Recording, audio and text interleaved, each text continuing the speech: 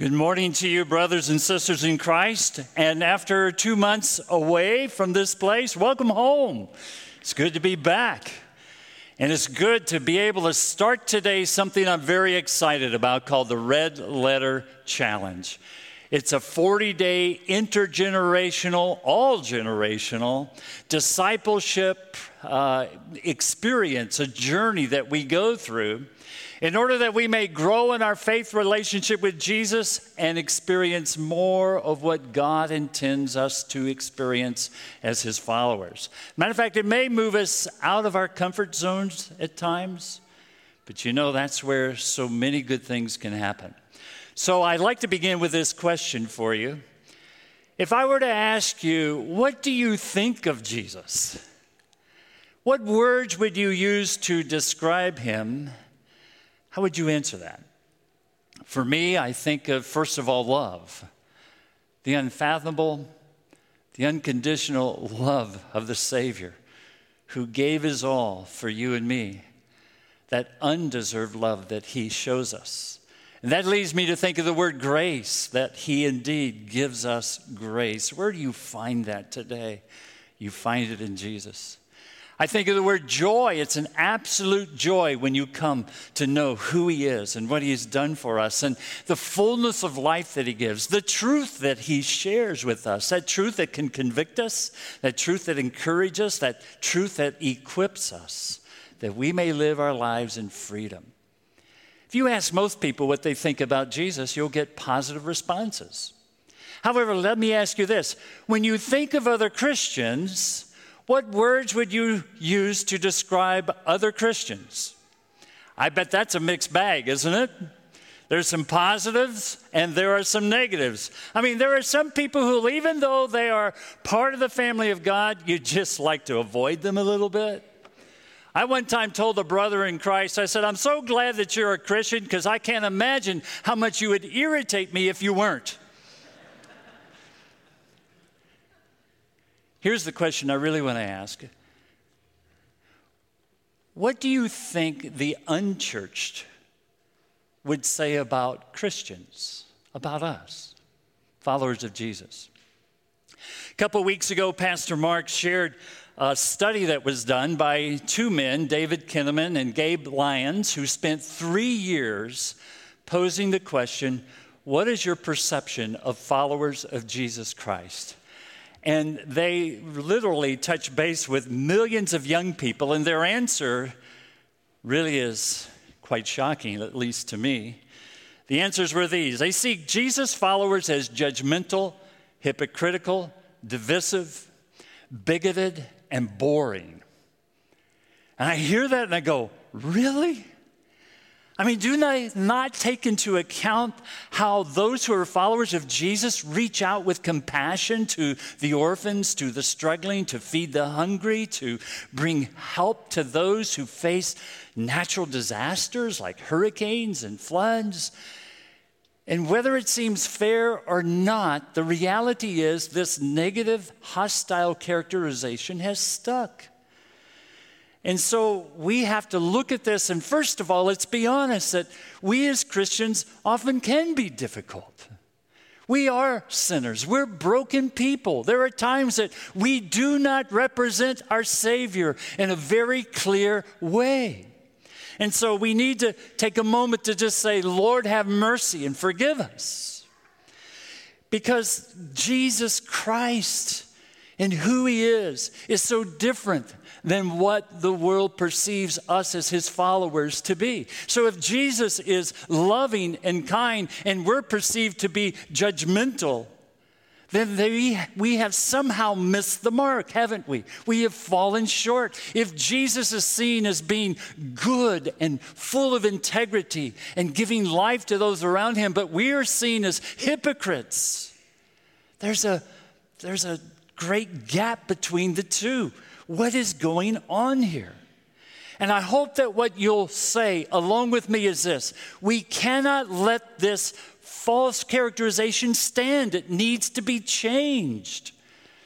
And that's what the Red Letter Challenge is all about. That's why it was birthed.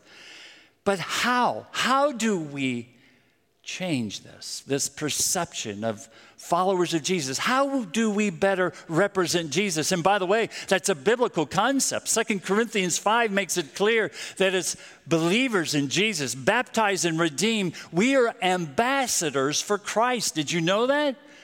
Whether you realize it or not, you are. You're a representative of the Savior, where we're making an appeal to the world saying, be reconciled to God. So we are to represent Jesus. Let me say that differently. We are to represent Jesus to our neighbors, our coworkers, to our world. Represent Jesus. But how? How do we do that? What's the target that we're aiming for? And this is where the confusion can be. In 2004, the Olympics in Athens, there was a sharpshooter from the USA named Matthew Emmons. Now, he was far and away the best shooter in the world. And the only question as they went into this Olympics competition was not who's going to win the gold. Everybody knew he would win the gold medal, but who would come in with the silver and the bronze. Now, rifle shooters are trained to calm their body down and slow down their heartbeat. And what they do is between heartbeats, they will squeeze the trigger because gold medals are decided by millimeters. Well, Matthew calmed his body. He aimed at the target. And by the way, as he came to the last round, all he had to do was hit the target. He was so far ahead. He just had to hit it anywhere. Calmed his body. Shot. Bullseye. Bullseye. Bullseye. 3 perfect bullseyes. Except the problem is he hit the wrong target. Now I want you to see the look on his face when he realized what had happened. Here he is. Look at that. Total shock. Couldn't believe that he had done this. He hadn't crossfired and shot the wrong target in years. And yet here it was at the Olympics that he missed the target. He got a 0 for his shooting. And he went from 1st place to 8th place. He didn't even get a gold medal. So why do I bring this up? Because I'm telling you, even the best sharpshooter in the world, even if he hits the bullseye, it doesn't really matter if you're shooting for the wrong target. Could we be shooting for the wrong target as followers of Jesus? It was D.L. Moody who said, as believers, we should not be afraid of failure, but we should be afraid of succeeding in the things that don't matter. So what is the target? What is it that we are to be aiming for? How do we represent Jesus? And here's the thing.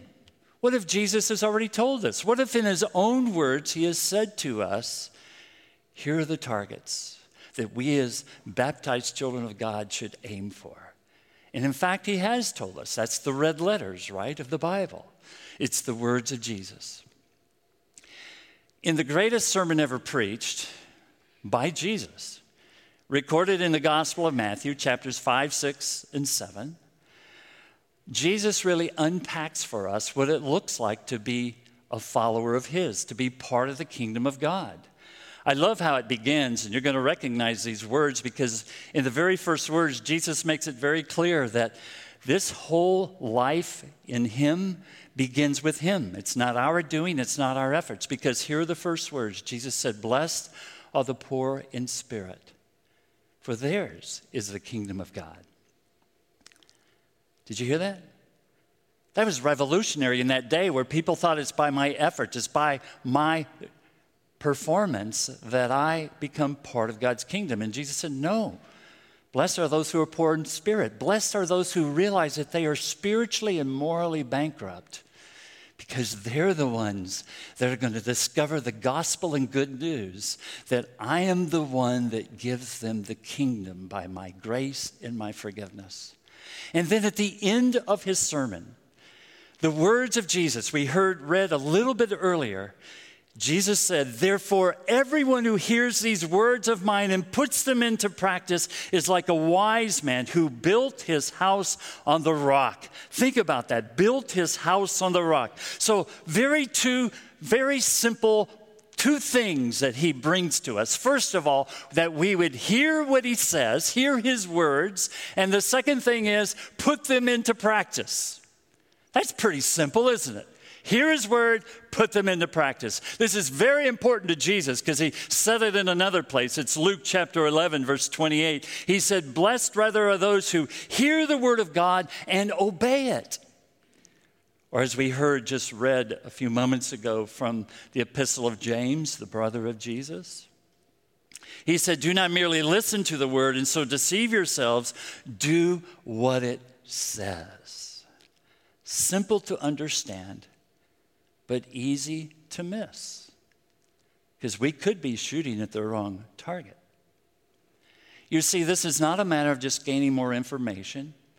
It's not a matter of just being smarter when it comes to the Bible. But it's really about putting it into practice. Let me use an illustration in my life from a number of years ago. My wife, Sue, often would go and speak at conferences and seminars. And there was a particular weekend, after teaching all week, she was going to fly and go to another place and have a conference. And she wasn't going to get back till late Sunday night. And we were going to have overnight guests at our house showing up Monday afternoon. And we both had to work on Monday. So Sue was a little concerned that the house would be ready. So she wrote me this marvelous note. Would you please dust the house, vacuum the floors, wash the dishes, and do the laundry, and don't put the color clothes with the white ones, all right? Keep those separate. And I had all these notes from Sue, and off she went to her conference. What if she came home late Sunday night and walked into the house and she noticed there's dust still in the house? There's dirty dishes in the sink. And then she notices that I didn't do any laundry over the weekend. And she would say to me, honey, did you read my notes? And what if I said to her, yes, dear, I did read your note. Man, it was a marvelous note. You know, you're a good writer. I really enjoyed your note. And I was so impressed with it. Do you know I invited some of my buddies over and I read the note to them and they were so impressed. Here's what we decided to do. We're going to have weekly note study. Yes, and we're going to do word studies of the words that are in there. As a matter of fact, did you know the root meaning of the word vacuum means to draw or take in by suction? Isn't that amazing? And honey, we're going to memorize portions of your note. It's amazing. Do you think she'd be happy with that? She'd probably look at me and say, but what did you do with the note? You see, Christianity is not a matter of just learning more information. It's about implementing, putting into action what Jesus said. We are being invited by Jesus to be disciples. A disciple is one who learns by experience. And there's no greater privilege than to be a follower of Jesus. What a great opportunity. And so that's what we're looking at for this 40-day red letter challenge. Now, there are going to be 5 different targets that we're going to look at that come from the mouth of Jesus. These are his words. And so let me look at these 5 targets. First of all, there is being, our being. And I love this, that we begin not with what we do, but with who we are. Now, let me give you an insight. Did you know that who you are doesn't begin with you? Who you are begins with God. And we learn that if we spend time with Jesus, that he will speak to us and work in our lives through the power of his word, that we'll encounter him in his word so that it begins to change us, not just inform us, but transform us. And then we're going to look at forgiving. Forgiving is a marvelous thing, that we would learn about God's forgiveness for us and how we can forgive ourselves and forgive others. And walking in this forgiveness, that we enter into this whole new understanding of our relationship with God. And knowing that we're forgiven, this leads us to want to express that love to others. And so we can do that through serving. Did you know serving is just merely practical ways to express love to those around us? And so we'll learn about serving and that God has called us to do that we can love others in that way. And then we'll learn about giving. Now, do you know the number one topic Jesus talked about was the kingdom of God, but the second topic he talked about more than any other was money. And so we're going to learn that as followers of Jesus, as Christians, you really can't be stingy. You learn to live a life of generosity. And then we'll talk about going. And it's no coincidence that in the scriptures, it's the last words that Jesus spoke over and over to his disciples, where he said, I want you now to go and tell everybody that you run into about my love for them, what I have done for them. And so we become his mouthpiece. So we're going to look at being, forgiving, serving, giving, and going. And as we do that, there's 3 component parts to this whole red letter challenge that'll make it very impactful for you and for me. First of all, it's worship, where you hear a message on one of these topics. And so that's part of the experience. Now, if you can't make it to worship, you go online. You can still hear the message. And then there's reading, that you'll be reading through a book. And those books are available today. You heard about that. It's called the Red Letter Challenge.